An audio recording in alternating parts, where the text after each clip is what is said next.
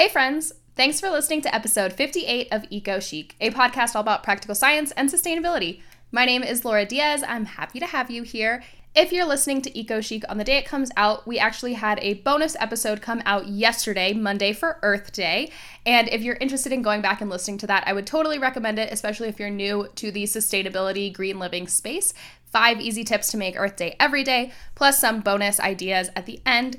So that was a lot of fun for me, just something quick and timely, and I really enjoy being able to share relevant content for y'all. So I'm also excited because today's episode is actually inspired by a question that I received in the reviews of this podcast. So if Eco Chic has brought you any value, if you've enjoyed listening to this podcast in the past, if you enjoyed today's episode, I would totally appreciate if you could go ahead and leave a rating and a review on the Apple Podcast app. It helps me so much figure out what is important to y'all and what really resonates with you and what you want to hear more of. So if you just go to the show page, scroll to the bottom, there's a place for stars, and then there's a little place for a pop-up review. So I like to say that at every episode because, again, it really helps me out. But today I'm especially excited to emphasize that point of rating and reviewing being so helpful because today's episode is actually inspired by a review that I received in the Apple Podcast app. Our friend Cassie M asked about careers in climate. I am excited to answer this question because it actually comes at a really timely point for me personally. A couple weeks ago, I went with a group down to a high school to a career day and just talk about different ways that you can get involved in science in general. So I went down to kind of emphasize the climate science angle and just how timely the issue of climate change is and like how many ways there really are to get involved. So for some background on me, if you're not familiar with the podcast, I have a master's degree in climate science and solutions. So it's actually a really holistic degree where I had to learn a lot about policy, economics, of course, like the hard science of the carbon cycle and things like that.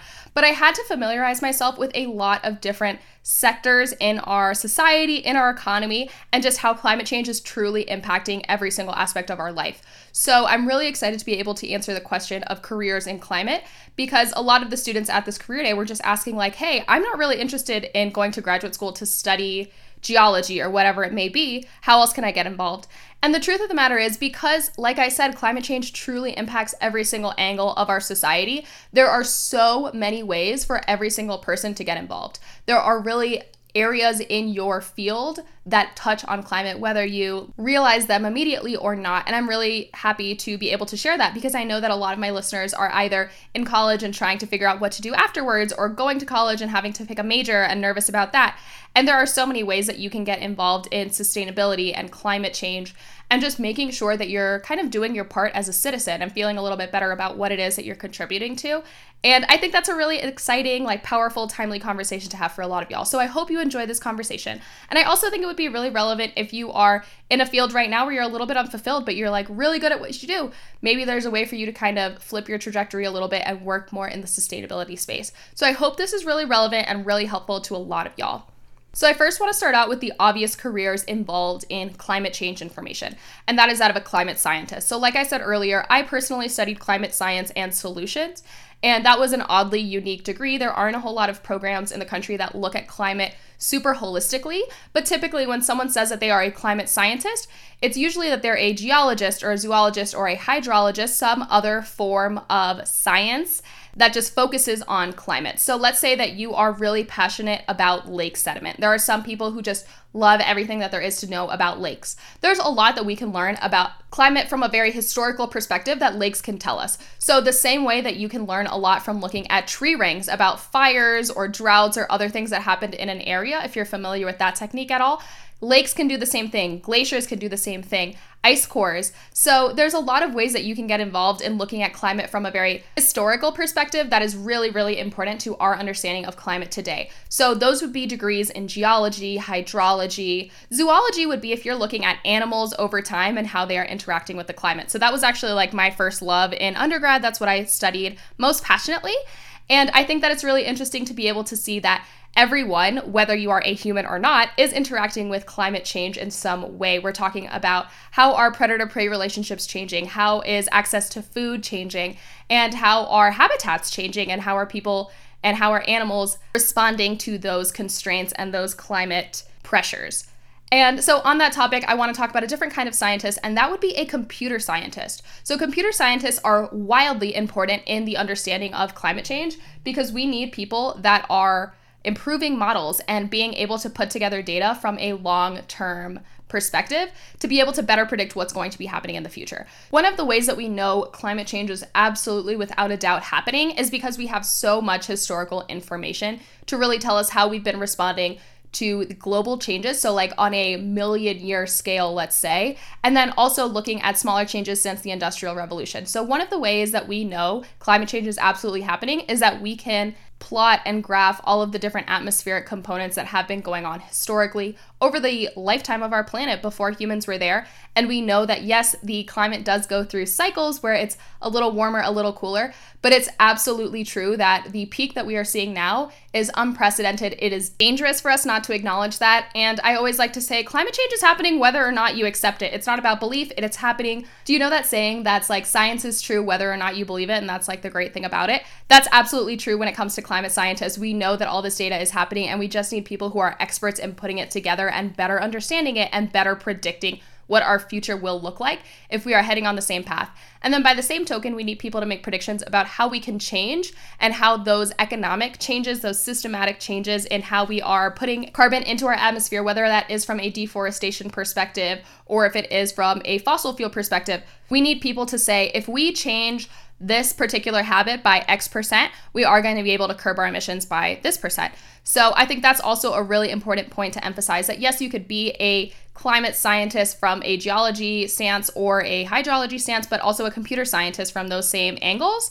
And all of those people are really, really important in their specialties. So you don't necessarily have to be a computer scientist that knows everything about graphing. Maybe you just need to know how to graph like one particular geographic region. So that's like a GIS background. So that's also a really important angle to emphasize, that there are specialties within all of these careers, not just within science. And on the topic of specialties, I want to move into the other kind of obvious work that you can do within climate change and sustainability, and that is nonprofit work, advocacy. We need people to educate the public and we need people to encourage and incentivize people to move towards more sustainable lifestyles. So like I said earlier, there are specialties within whatever it is that you're particularly passionate about. So let's say you're really interested in like board sports. You're like a ride or die snowboarder. There are nonprofits that only work with snowpack and emphasizing the need for climate change solutions around winter sports. And then by the same token, there are people who work in other more like corporate settings. So we talked a couple weeks ago to Megan of the Diablo Trust, which is a ranching organization. It's a ranching nonprofit that encourages collaboration between ranchers and political groups and also federal organizations. So there are a lot of ways to kind of bridge that gap. And animal agriculture is something that's very seriously impacting our climate. So that's a great angle to also talk about specialties in the nonprofit space. There are also nonprofits like local groups that are moving towards plastic-free communities. Like if it's a straw-free organization in your local neighborhood, that's an easily visible way to get involved with day-to-day sustainability encouragement to a sense. There are also nonprofits that only work in the political sphere. So like pushing one particular topic when it comes to our political environment in America. So I think that's also a really important topic to touch on. With that, let's talk a little bit about policy. We need policy makers in the climate change space. We truly cannot rely on the goodwill of every individual person to reach our climate change goals. We need systematic change starting at a local level. And I'm not here to say that as like some extremist advocate for climate change solutions. I'm saying that research shows that is how change is made in a society. There is a reason that China is now one of the leading countries in solar power and renewable energy resources. And that's because, honestly, it's because they're a communist government and they could say wide scale, let's start moving towards solar, let's stop accepting everybody's trash for our recycling programs, and let's move towards large climate change solutions. So like, please do not take that as me advocating for a communist government. I'm just saying that we actually need a systematic, wide scale change. We can start it at local level. So it's local governments encouraging state governments, eventually, hopefully encouraging the federal government to move towards larger solutions. So I'm just saying we need policymakers that are going to push those policies into place. So how should our public lands and natural resources be governed? Do we want citizens to have the option of plastic grocery bags? Do we want to regulate utility companies to incorporate more renewable energy sources into the grid? And then by that token, how can we incentivize our citizens to move towards renewable energy sources on their own before we can really regulate utility companies on a larger scale? So there's a lot of questions that you can kind of pose to policymakers. Call your legislators, vote for what you care about, but also we need people in those positions. We need educated people who care about climate change. And a reason that I'm a very big advocate for personally personal sustainability efforts is because we are the ones that are voting for these people. We are the ones who need to put these people into office. And I think once you become a little bit more aware on your personal level, how you are impacting the planet, you are much more likely to care about who's in office and who is making those decisions for our country, for our communities as a whole. On the topic of policy and the need for systematic evaluation of climate change solutions, I would really like to emphasize the angle of economics and statistics. So actually, I didn't know a whole lot about environmental economics before I got into graduate school, and I took an environmental economics class that just really opened my eyes and inspired me a lot to think about how our communities and our societies are really valuing particular resources. So let's talk about like the value of clean air and clean water. How do you put a price on that? Why is it that we don't want to clean up Flint, Michigan, but we are so interested in cultural investments or investments in the stakeholders in larger fossil fuel communities? There are a lot of political ties to that. So we need economists that are really putting a price on all of these resources and really being able to say, yes, if we do have the risk of climate change increasing extreme events like wildfire, how is that going to affect property values? How is that going to affect your investments in the long-term future? And then on the topic of investments, you also have the industry of insurance. Climate change is the biggest threat to humanity. Like, I'm not saying that to be dramatic. It is actually, for sure, the biggest threat to humanity. There's a lot of issues under that, like social justice and food justice, and a lot of social issues that we can kind of combat underneath the issue of climate change. But all of those social issues are absolutely going to be overshadowed if we cannot live on this planet anymore. If there are communities that are completely underwater, if there are communities that are ridden with wildfire and other extreme events, we actually can't combat those social issues. So climate change is for sure the biggest threat to our humanity, like our human race. So with that, we have to think about risk. So risks like sea level rise, risks, like I said earlier, extreme weather events. We need people to evaluate all of these things and also put a price on them. And why is it that we're going to care so much?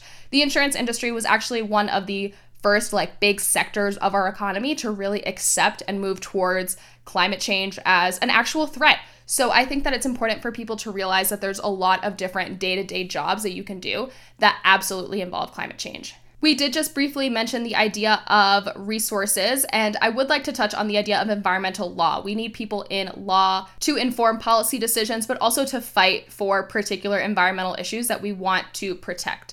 So we need people that are thoroughly familiar with the legalities of resource extraction, of land degradation. So about a year and a half ago, perhaps you remember, there was a lot of talk early in the Trump administration of selling 2 national monuments in southern Utah. So that was Bears Ears and Grand Staircase Escalante, that were incredible oil reserves. This was actually totally illegal, the sale of 2 national monuments. We as a country needed people to dig into policies literally from the late 1800s and people to sue these federal agencies involved in the selling or reduction of these national monuments. And then we also needed people to just carry out that whole legal fiasco. So if you're interested in that issue in particular, I wrote a whole lot about it. I spent a whole semester just researching this issue from a policy perspective, and I'll link it in the down below show notes if you're interested. But with that, we just need people who are interested in law and like making sure that laws are being followed and informing these policymakers that what you are doing is or is not correct from a legal perspective. So even outside of the climate change issue, let's say that you totally don't want to fight for climate change in the courtroom.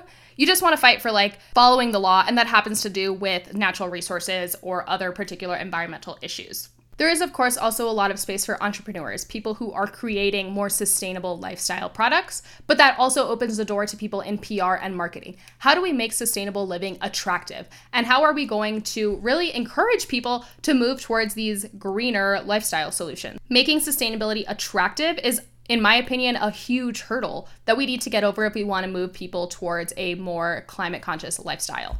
Switching gears a little bit, let's talk about engineering. So don't even get me started on the need for environmental engineers. Infrastructure. How do we grow our society? That's actually the whole basis of our economy. It's growth and expansion, just moving forward as a country. We need infrastructure. How do we create batteries that can effectively store energy that's generated from solar panels? So if you didn't know, we actually don't have really great long-term, large battery storage for energy that has been generated by solar panels. That's one of the really big issues with solar panels right now. But on that note, how do we make solar panels more efficient at converting solar radiation into usable energy? So another fun fact, most solar panels are actually only about 15% efficient. Like 15% of the sunlight that hits a panel can actually be converted into energy that you can use at home. So by comparison, coal is about 30% efficient. So actually, solar panels have quite a bit to go before they can really outcompete coal. But wind is about 40% efficient. So we needed engineers to really improve wind turbines and figure out how it is that we can have them going at max capacity. Wind is our most effective energy source right now, renewable or not. So with that, how are we going to make solar panels more efficient? We are weaning off of things like coal, but that opens another whole box of issues. How are we going to creatively, open-mindedly repurpose and reuse degraded land? So from those coal factory sites, what are we going to do with all of those buildings and all of the waste that is associated with them and all of the land that's immediately around them degraded? I have briefly mentioned that there is some initiatives in states like West Virginia to use these degraded coal fields, quote unquote, to just repurpose them into solar fields because it's not land that you can build on or really use for any sort of natural resource extraction or agriculture or anything like that. So if you are taking a degraded land area and being able to put something like solar panels or wind turbines on it, that is all coming from a land planning, a community planning perspective. We need people who are experts in planning to be able to rethink these degraded areas. How can we efficiently use the space that we have without encroaching on new, untouched land? And then on the issue of renewable energy, we also want to talk about teaching and management of learning institutions. So how are we going to train people on a large scale to repair wind turbines? Communities that are being severely affected by losing things like the coal industry need a wide-scale change. So we need people to be teaching individuals in these communities technical skills. Technical skills for moving towards our new, more renewable, more green, quote-unquote, economy. But then we also need people going into these communities and really revitalizing them. The loss of industry has massively hurt a lot of different communities throughout the country, especially in the East. So I think there's a lot of change to be made and a lot of opportunity there for people to come in and just start new stores and start new LEED certified housing facilities. And then on that topic, LEED has to do with a green building certification. So we need people in construction and we need construction managers to really understand what it is to be using more sustainable materials and what it is to be using windows that really insulate your home and what it is to effectively cool and heat a home without raising your energy bill. So like that with construction, I would never assume immediately that construction and climate change are related. But like I said earlier, there really is a lot of opportunity in whatever field you are in to think about climate change and to efficiently, effectively, really make a contribution to your industry. I feel like I touched on quite a bit today, but I absolutely did not touch on every single possible career that you could get into that has to do with climate change. So I hope this was helpful in just kind of getting some people thinking about what it is they can do work-wise in the workspace to really support their passion for the environment. So again, whether that is in economics or industry or policy or insurance, engineering, whatever, there are so many ways that you can get involved. And I'm really thankful that people are interested in learning more about careers in climate. I think that it's such a timely issue. And a lot of the time you feel like everything is out of your control. It's so easy to be like, oh my God, climate change is this huge issue. And I just don't know how I personally could ever help it out because I'm just not a data person. I'm just not a scientist. There are so many things that you can do. And I really want to encourage everyone to go into the career field, whether it is in sustainability or whatever it may be, just with a really open mind. And I'm kind of at that point personally where I'm looking for a job that I want to be really passionate about, but I also want to make sure that I am making an impact. And I think that it's a little bit more cut and dry for me to say, yes, I'm a climate scientist and I want to be an academic. I want to make new knowledge. I want to be doing research. And that's great. I love doing research, but there's also a lot of opportunity for me to work in climate in so many different fields. So I feel like if you are going into the career field and you want to work in climate, really just take whatever it is that you're already passionate about, maybe what you majored in school or what you've been doing for the last few years. And there is going to be an angle for you to care about sustainability. There is going to be an angle for you to really support environmental efforts. And thank you again so much to Cassie M for submitting this question. It got me really inspired. It got me really thinking about a lot of different things. And I hope that this episode was helpful. If so, please don't forget to rate and review this podcast. That's all I have for today. But if you would like to connect or talk to me a little bit about your careers in climate or something else that you'd like to see on the podcast, the easiest way to get in touch with me is via Instagram. So at EcoChic Podcast. If you don't already follow it, you totally should, because I'm really proud of how it looks right now. And I love the connection of this community. Like, my favorite thing about podcasting truly is connecting with each and every one of you. So please reach out. I really enjoy those conversations, and I want to make sure that this is providing value to everyone. My personal Instagram is at Laura E. Diaz, and you can also message me there. Or you can email me through my website, lauraediaz.com, where there's a whole bunch of other resources if you're interested in learning more about climate science or green living. Even if you just want recommendations for books or documentaries or other podcasts, I would highly recommend a resource link that I'm going to go ahead and put in the show notes as well. I hope you enjoyed this episode. Don't forget to rate and review, subscribe, and I hope to see you here again very, very soon. Bye.